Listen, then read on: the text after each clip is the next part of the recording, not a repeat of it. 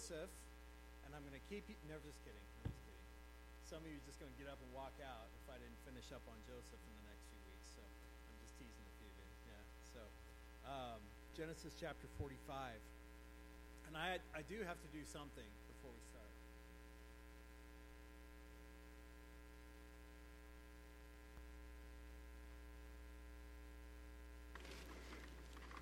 I couldn't handle it. At least I got one tree on. Okay. I can't find the plug for the other tree. I like Christmas lights, and if they're up, it feels like that would be up. It's okay. All right. Genesis chapter 45. The culmination, and we're probably going to spend 2 or 3 weeks in the last few chapters of Genesis. From this moment forward, it's all about restoration. And it's an interesting thing to consider the story of Joseph in the Old Testament Joseph. We talked about New Testament Joseph a couple of weeks ago. But throughout the last several chapters of the book of Genesis, we see so much centered on this man who lived such a strange life. You know, I haven't done that. I haven't been sold by my brothers, although my brother probably felt like it, you know. I haven't been sold into slavery and forced to become a servant of a foreign master. I haven't been thrown into jail because I was falsely accused and then forgotten in jail. And then I have not been raised up into a position of leadership in probably the most powerful nation in the world, at least in that known world in that time. So all of these things to Joseph, in my life, as the big events go, I can look at it and go, I don't really relate too well to that guy. But in his personal relationships, and then the friendships and the conflicts and all those kinds of things, I can entirely relate with Joseph. Can you understand where I'm coming from there? Because whether or not my circumstances, my situation, my trials, my persecution, my suffering, my joys, my triumphs, whatever it may be, we all have those in our lives. We all have those moments where it's obvious God is at work. And I think for Joseph, one of the things that we can draw from is that in all of these great, massive events where it seems like God is absent, when we come to these kinds of moments today, we realize he was there all along. It may not have been easy. It may not have been simple. It probably was not the way I would have done it, but God was there. And so many of us, every day in our lives, are going through trials and persecutions and struggles, and we realize, you know what? I feel like I'm alone in this. And then we talk to somebody else and realize, wait a second, I'm just like that guy. May not be exactly the same situation, but I'm going through the same thoughts and the same trials. And coming back to places like this in the Scripture, why does this account matter? Why does this story of this ancient patriarch make a difference? It's because the world still has the same problem. It did then. We need a Savior. I was looking at this Bible this morning. I've had it about 5 years, and it's something that I like to do each week, that I write down when I've preached something. And so, you know, the last time I preached this was November 20th of last year, and so I wrote that down here, and I wrote it down here. And then I was closing it, and while we were singing earlier, singing all those wonderful songs we sang today, I noticed that the edges, and it's not gold edges, but the edges of these passages where I've stuck around a long time are dirty. There's the Gospel of Mark. Anybody remember that journey? There's the book of 2 Corinthians, which we went through during a little time of history called COVID. There is all kinds of letters from Paul. Somewhere in the Psalms, I've been many times because the Psalms are really messed up on the edges here. And I don't do that to be prideful at all, because all it is God's grace at work. All it's shown is that he has given me the privilege of teaching his word. all it does is show that he hasn't kicked me out either. And it shows that as much as things change, our God never does. And this word is eternal. It is faithful.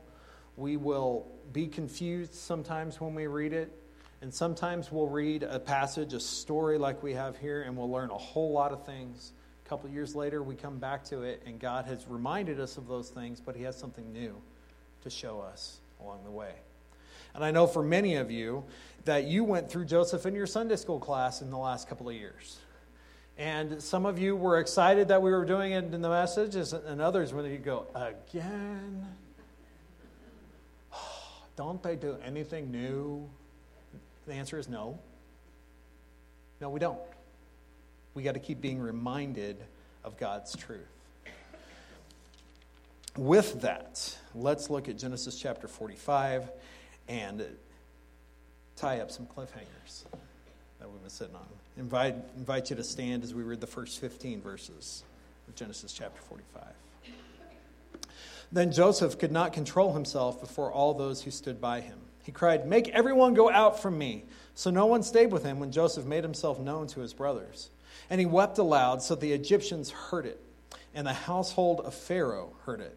And Joseph said to his brothers, "I am Joseph. Is my father still alive?" But his brothers could not answer him, for they were dismayed at his presence. That's where I stopped last time. We're going to keep going now. So Joseph said to his brothers, "Come near to me, please." And they came near. And he said, "I am your brother Joseph, whom you sold into Egypt. Now do not be distressed or angry with yourselves because you sold me here, for God sent me before you to preserve life. For the famine has been in the land these 2 years, and there are yet 5 years in which there will be neither plowing nor harvest. And God sent me before you to preserve for you a remnant on earth, to keep alive for you many survivors. So it was not you who sent me here, but God. And he has made me a father to Pharaoh, and the Lord of all his house, and the ruler of all the land of Egypt. Hurry and go up to my father and say to him, 'Thus says your son Joseph, God has made me Lord over all Egypt. Come down to me, do not tarry. You shall dwell in the land of Goshen, and you shall be near me, you and your children, and your children's children, and your flocks, your herds, and all that you have. There I will provide for you, for there are yet 5 years of famine to come, so that you and your household and all that you have do not come to poverty. Now your eyes see, and now the eyes of my brother Benjamin see, that it is my mouth that speaks to you. You must tell my father of all my honor in Egypt and of all that you have seen. Hurry and bring my father down here." And then he fell upon his brother Benjamin's neck and wept. And Benjamin wept upon his neck. And he kissed all his brothers and wept upon them. After that, his brothers talked with him. Lord, thank you for your restoration. Thank you for how you do it. And may we make that a part of our lives today. In Jesus' name, amen. So for those of you who might not have been here the last 3 or 4 months, we got here because Joseph was an obnoxious teenager.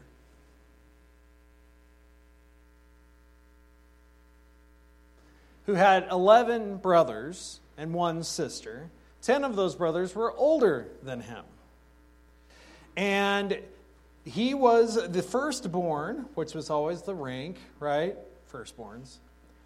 Of the family. He was the firstborn of his father's favorite wife. He only had 4.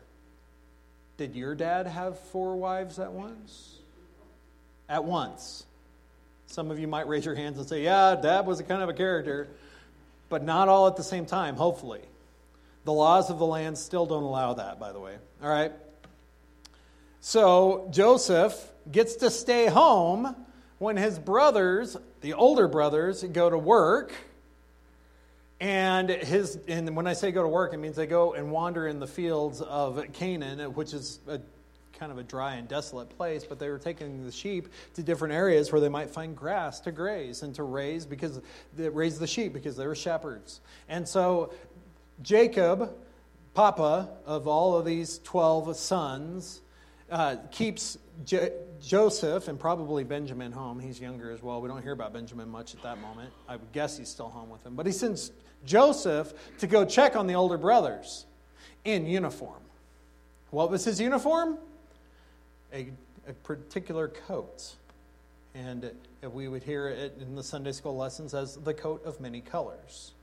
That coat probably brought derision from his brothers in the first place. And then when they saw it coming from miles away, they said, goody, goody. We're going to get rid of this guy. So, some of them wanted to kill him. A couple of others decided, let's not kill him, let's just sell him. You think that's just as bad? I don't know. Because if they had killed him, then they wouldn't be at this point.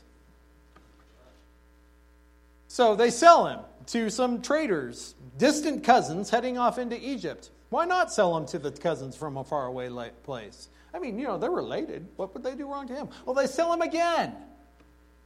They sell him as a slave. He is falsely accused by his boss's wife of doing things he should not have done. She was the one who was trying to do those things, and he runs away naked. Nothing good happens out in public if you don't have your clothes on, just so you know. All right?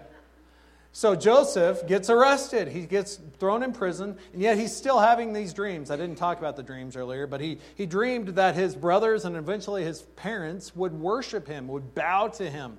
And that didn't go over very well. That's one of the reasons his brother didn't like him very much. All right? So he ends up in prison. And some guys who had displeased Pharaoh had ended there as well. They had gotten arrested. And they had a couple of dreams, and Joseph predicted their dreams. Those dreams came to pass, but the guy who survived forgot to tell Pharaoh. Oh yeah, this is how I know. Until Pharaoh had his own dreams. And he said, wait, I know a guy. I forgot about him. But he's still in jail. Pharaoh says, I can deal with that. Go get him. So he interprets the dream that there would be 7 years of plenty and then 7 years of famine.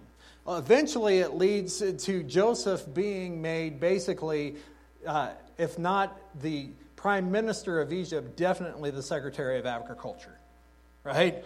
He's the head of the land. He saves up all the grain in the storehouses to a point that they don't even count it anymore. They had storehouses in all the cities, and they had more grain than they could count.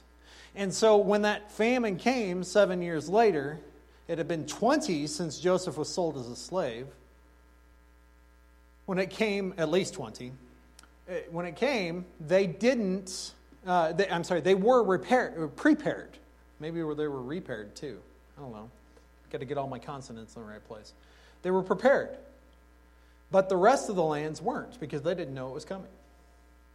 So then Joseph's brothers show back up, but they don't know Joseph is even alive. And guess who they come to see? The Secretary of Agriculture in the land of Egypt, who just happens to have son of Jacob as his last name. They just don't know it, right?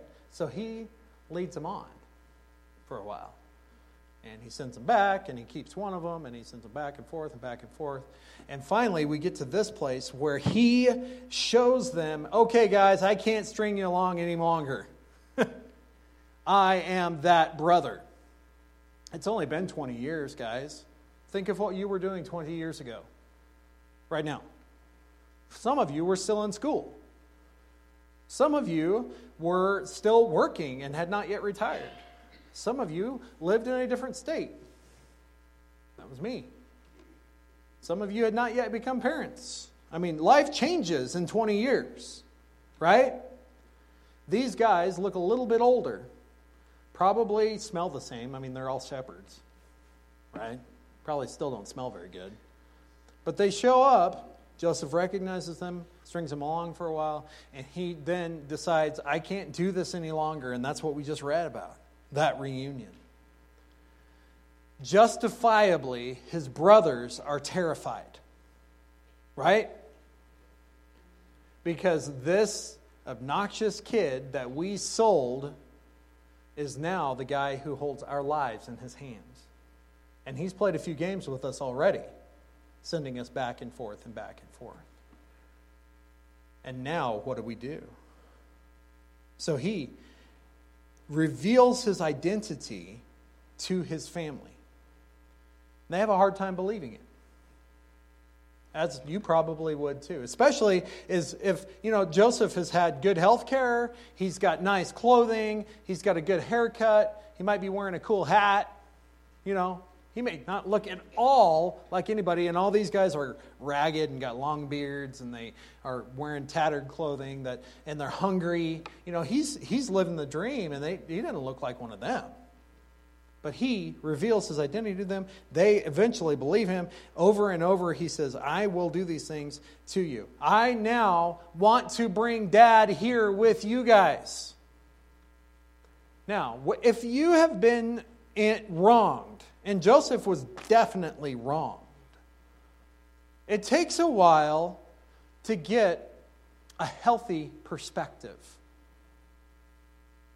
If somebody has done something wrong to you, sinned against you, there can be some resentment held up in your heart, right?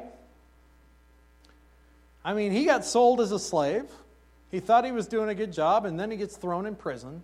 And it's all because his brothers did this. There's more family dynamics than that, but that's easily what Joseph's mindset could have been, right? What does he say to them in the middle of this paragraph? Verse 7. This is after the description of the famine. There's going to be 5 more years. Verse 7, he says, And God sent me before you to preserve for you a remnant on earth and to keep alive for you many survivors. So it was not you who sent me here, but God. And all of the things that these brothers did to him, he came to the true realization that it wasn't their doing at all. That God had sent him forward to prepare for this moment, to preserve his people. So sometimes when you're going through the very hardest of moments, and you don't think that there's anything that can be good that would come from this, realize you don't have the perspective of eternity. It's not your plan you are living out. It is God's eternal purpose. And so when we come to this place here, we see that Joseph has come to that place. He could easily be bitter, and he probably has been along the way some. I mean, there's been 20 years. He's had some time to stew a little bit, right? But his perspective has brought him to this place where he saw them come. He sends them back home, and they come again with Benjamin now, his full brother. And he says, you didn't do this. God did. So think about the hardest experience. And some of you in this room right now are going through some really awful things in your life. Think about the most difficult experiences you've had in your life. And now think about what God could do through those. That's where we find ourselves today. And that's this moment here.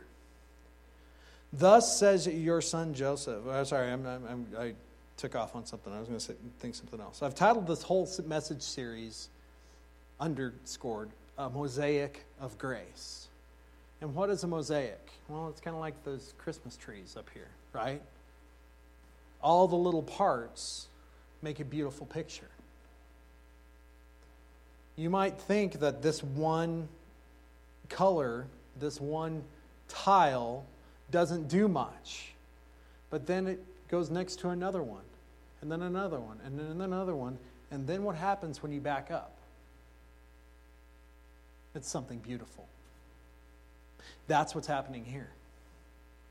Is that Joseph, through all of these different colored experiences, is seeing the picture come into full place.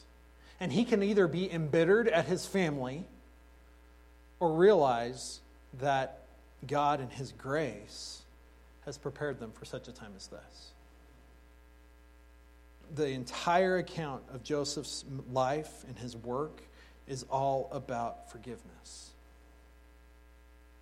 Because Joseph, we've talked about the types of Christs along the way, and we even looked at it with Judah and compared to Joseph along the way, because Jesus comes from the tribe of Judah.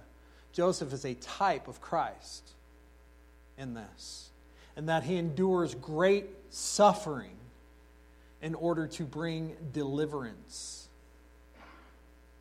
And you see, and even in Jesus' final moments, what was one of his prayers? If possible, what? Let this cup pass. Even Jesus in flesh didn't want to endure what he knew was coming. Yet he was willing to go through it because he knew what had to happen. And that was that there had to be a just sacrifice, a perfect sacrifice for our sins. Joseph, going through these times and these experiences, could have easily been embittered. But he chose something. He chose to forgive. And see, here's the thing about forgiveness, is that it, at least in my experience, does more for the one who forgives often than it does for the forgiven. Joseph had already been in prison, literally, right? He could have stayed there in the prison that is unforgiveness. Because when you go through things in your life and you realize that people aren't nice and they do mean things to you and that there are evil things that happen in the world, we easily get hardened and hurt and bitter. I use that word a lot today, but that's, I think, something we have to realize here. This could be Joseph. Yet he chooses to forgive. And in his forgiveness, he offers a way out, a way of escape, a way of rescue for his family. Yeah, he shows us humanity along the way by pushing and pulling on them a little bit. But he realizes the time is now. Because we still got 5 years where we could starve. And I want to see my dad. Is he still alive? You notice how he keeps asking that question? I think he's got some trust issues with his brothers. Right? Is he still alive? Yes, he's still alive. Is he still alive? Please, tell me. How many times did he ask that? Is your father still alive? And they keep saying yes, yet he keeps asking. And I think that shows a little bit of Joseph's distrust of these characters who sold him off into slavery. But he finds out, yes, indeed, he's still alive. In verse 14, he fell upon his brother Benjamin's neck and wept. And Benjamin wept upon his neck. And he kissed all his brothers and wept upon them. And after that, his brothers talked with him. They'd already had the party, right? Remember that party they had the last time they were there? And then Joseph trapped them and kept one of them. And anyway, all that's going to end. Verse 16, when the report was heard in Pharaoh's house, Joseph's brothers have come. It pleased Pharaoh and his servants. And Pharaoh said to Joseph, say to your brothers, do this, load your beasts and go back to the land of Canaan. And take your father and your households and come to me, and I will give you the best of the land of Egypt, and you shall eat the fat of the land. And you, Joseph, are commanded to say, do this. Take wagons from the land of Egypt for your little ones and for your wives, and bring your father and come. Have no concern for your goods, for the best of all the land of Egypt is yours. It came from Pharaoh, verse 17. The provision came from the one who had it all. God has the cattle on 1,000 hills, as it says, right? How are we going to make this happen? The question is, do you trust the Lord? Pharaoh was in the hand of God and did this to protect them. So, here we go. No concerns whatsoever for their return. The sons of Israel did so. Verse 21, Joseph gave them wagons according to the command of Pharaoh and gave them provisions for the journey. To each and all of them he gave a change of clothes, but to Benjamin he gave 300 shekels of silver and 5 changes of clothes. It must be nice to be the brother of the guy with the stuff, right? He got the Game Boy. No, Game Boys are old. Never mind. All right, so to his father he sent as follows: 10 donkeys loaded with goods and things of Egypt, and 10 female donkeys loaded with grain, bread, and provision for his father for the journey. I don't know why they divided it that way. Somebody's going to ask me, why did the girls have to carry the food? I don't know. Okay? Go ask somebody else. All right. Then he sent his brothers away, and they departed. He said to them, do not quarrel along the way. Now, that's what I've entitled this this message today. Because I think about all this stuff, and he knows his brothers, even now, 20 years later. What are they going to do?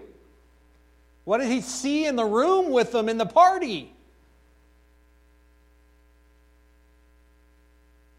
Stop bickering with each other. You have been forgiven and you have been given deliverance. Stop treating each other like that. I think God tells us that same thing. Because of the grace that has been showered upon us, He's called us to love each other. He says to love the brotherhood. That is the church. To forgive when people wrong you. And it's going to happen.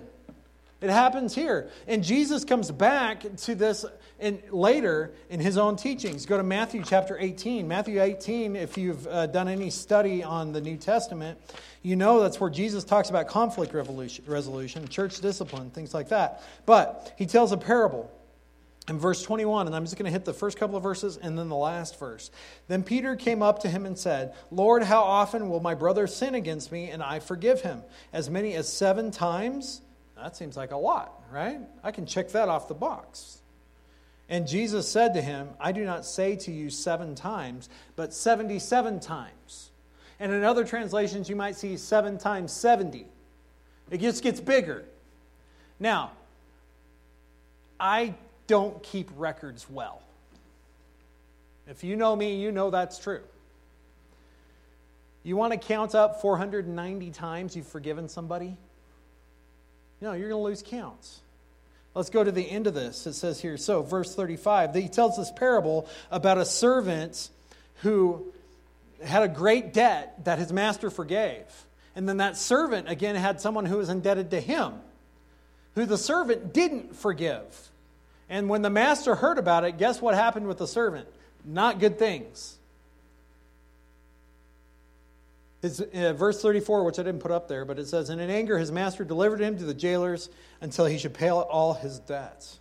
So verse 35 concludes that parable, and he says, so also my heavenly Father will do to every one of you if you do not forgive your brother from your heart. Guys, forgiveness is not a checklist. It's a heart issue. It's realizing that you have been forgiven so great a debt. How could you hold somebody to what they owe you? Whatever offense, whatever money amounts.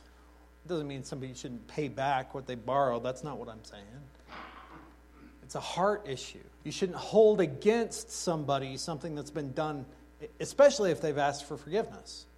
Right? Because the one who doesn't forgive is actually the one who is still in prison. Romans chapter 12, and then I'll come back and tie it up in a bow here in Genesis. Romans chapter 12, verse 17. Repay no one evil for evil, but give thought to do what is honorable in the sight of all. If possible, so far as it depends on you, live peaceably with all. Beloved, never avenge yourselves, but leave it to the wrath of God, for it is written, vengeance is mine, I will repay, says the Lord. To the contrary, if your enemy is hungry, feed him. If he is thirsty, give him something to drink, for by so doing you will heap burning coals on his head. Do not be overcome by evil, but overcome evil with good. Now, I've used verse 20 there to my advantage negatively.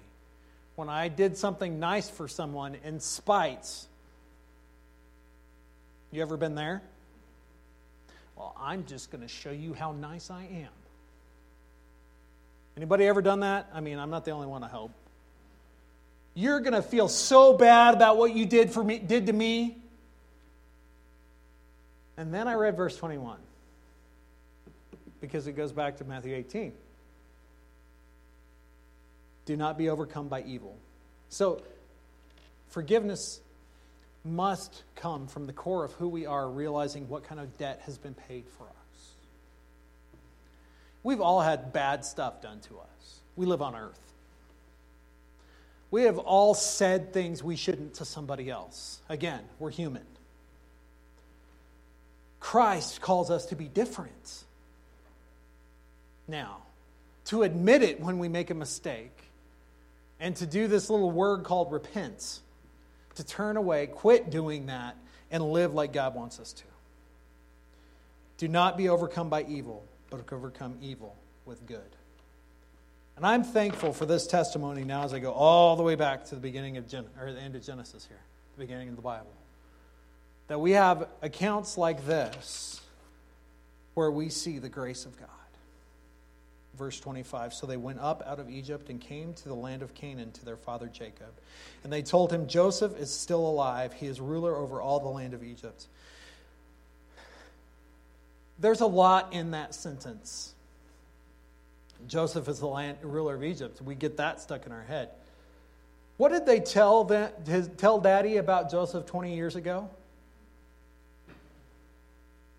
That he was dead. So they lied then, but then Dad goes, so what really happened? They've been sitting on this for 20 years, and they finally tell everything that had happened. I don't think Jacob's too happy about it because of what we read next. It says, and his heart became numb, for he did not believe them. Can you blame him? But when they told him all the words of Joseph, which he had said to them, and he saw the wagons that Joseph had sent to carry him, the spirit of their father Jacob revived. He said, maybe I don't believe you, but there's something going on. Right? He says, all right, I'm tired of this game. Verse 28. And Israel said, that's Jacob, it is enough. Joseph, my son, is still alive. I will go and see him before I die. What was Jacob's focus entirely on until the moment that he knew his son was alive? He wanted to die. It went beyond prison. It went beyond all of that. He was so depressed in the whole circumstances of everything and in the confusion of seeing one son left in Egypt and then having to send Benjamin back and all of these different things that happened, right? He says, I believe you. And thankfully, what we see next is restoration. Joseph could have held it forever. Because I don't know about you, the things that his brothers did to him, I'd have a hard time to forgive. You with me on that? But he chose God. And ultimately, God chooses you. And the reason Jesus came is because we had been doing all that to God. And God said, I can take care of this. You can be forgiven and released from that prison where you have tied yourself up. That, to me, is where Joseph shows up in the 21st century.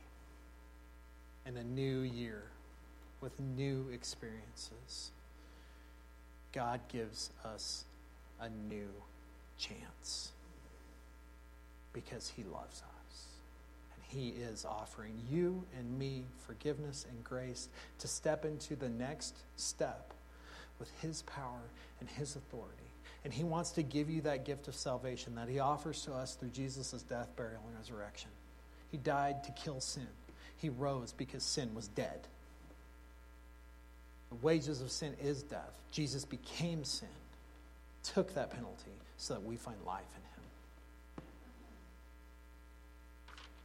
God is good.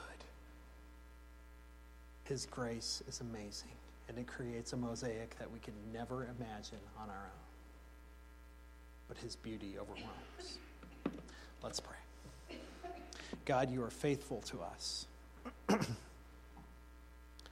And I thank you that in Joseph's life, we were reminded of your faithfulness. I thank you for the grace you give us and the power of the cross. I thank you for the love and mercy you've given us because of Jesus' resurrection. And may, as we follow you into this new year, may we be reminded of how great your love is and how you want to do that in us and through us. Change us today in Jesus' name. Amen. Stand together. Altars open. Give this year to God. Give your heart to him. And trust him in whatever you're going through today.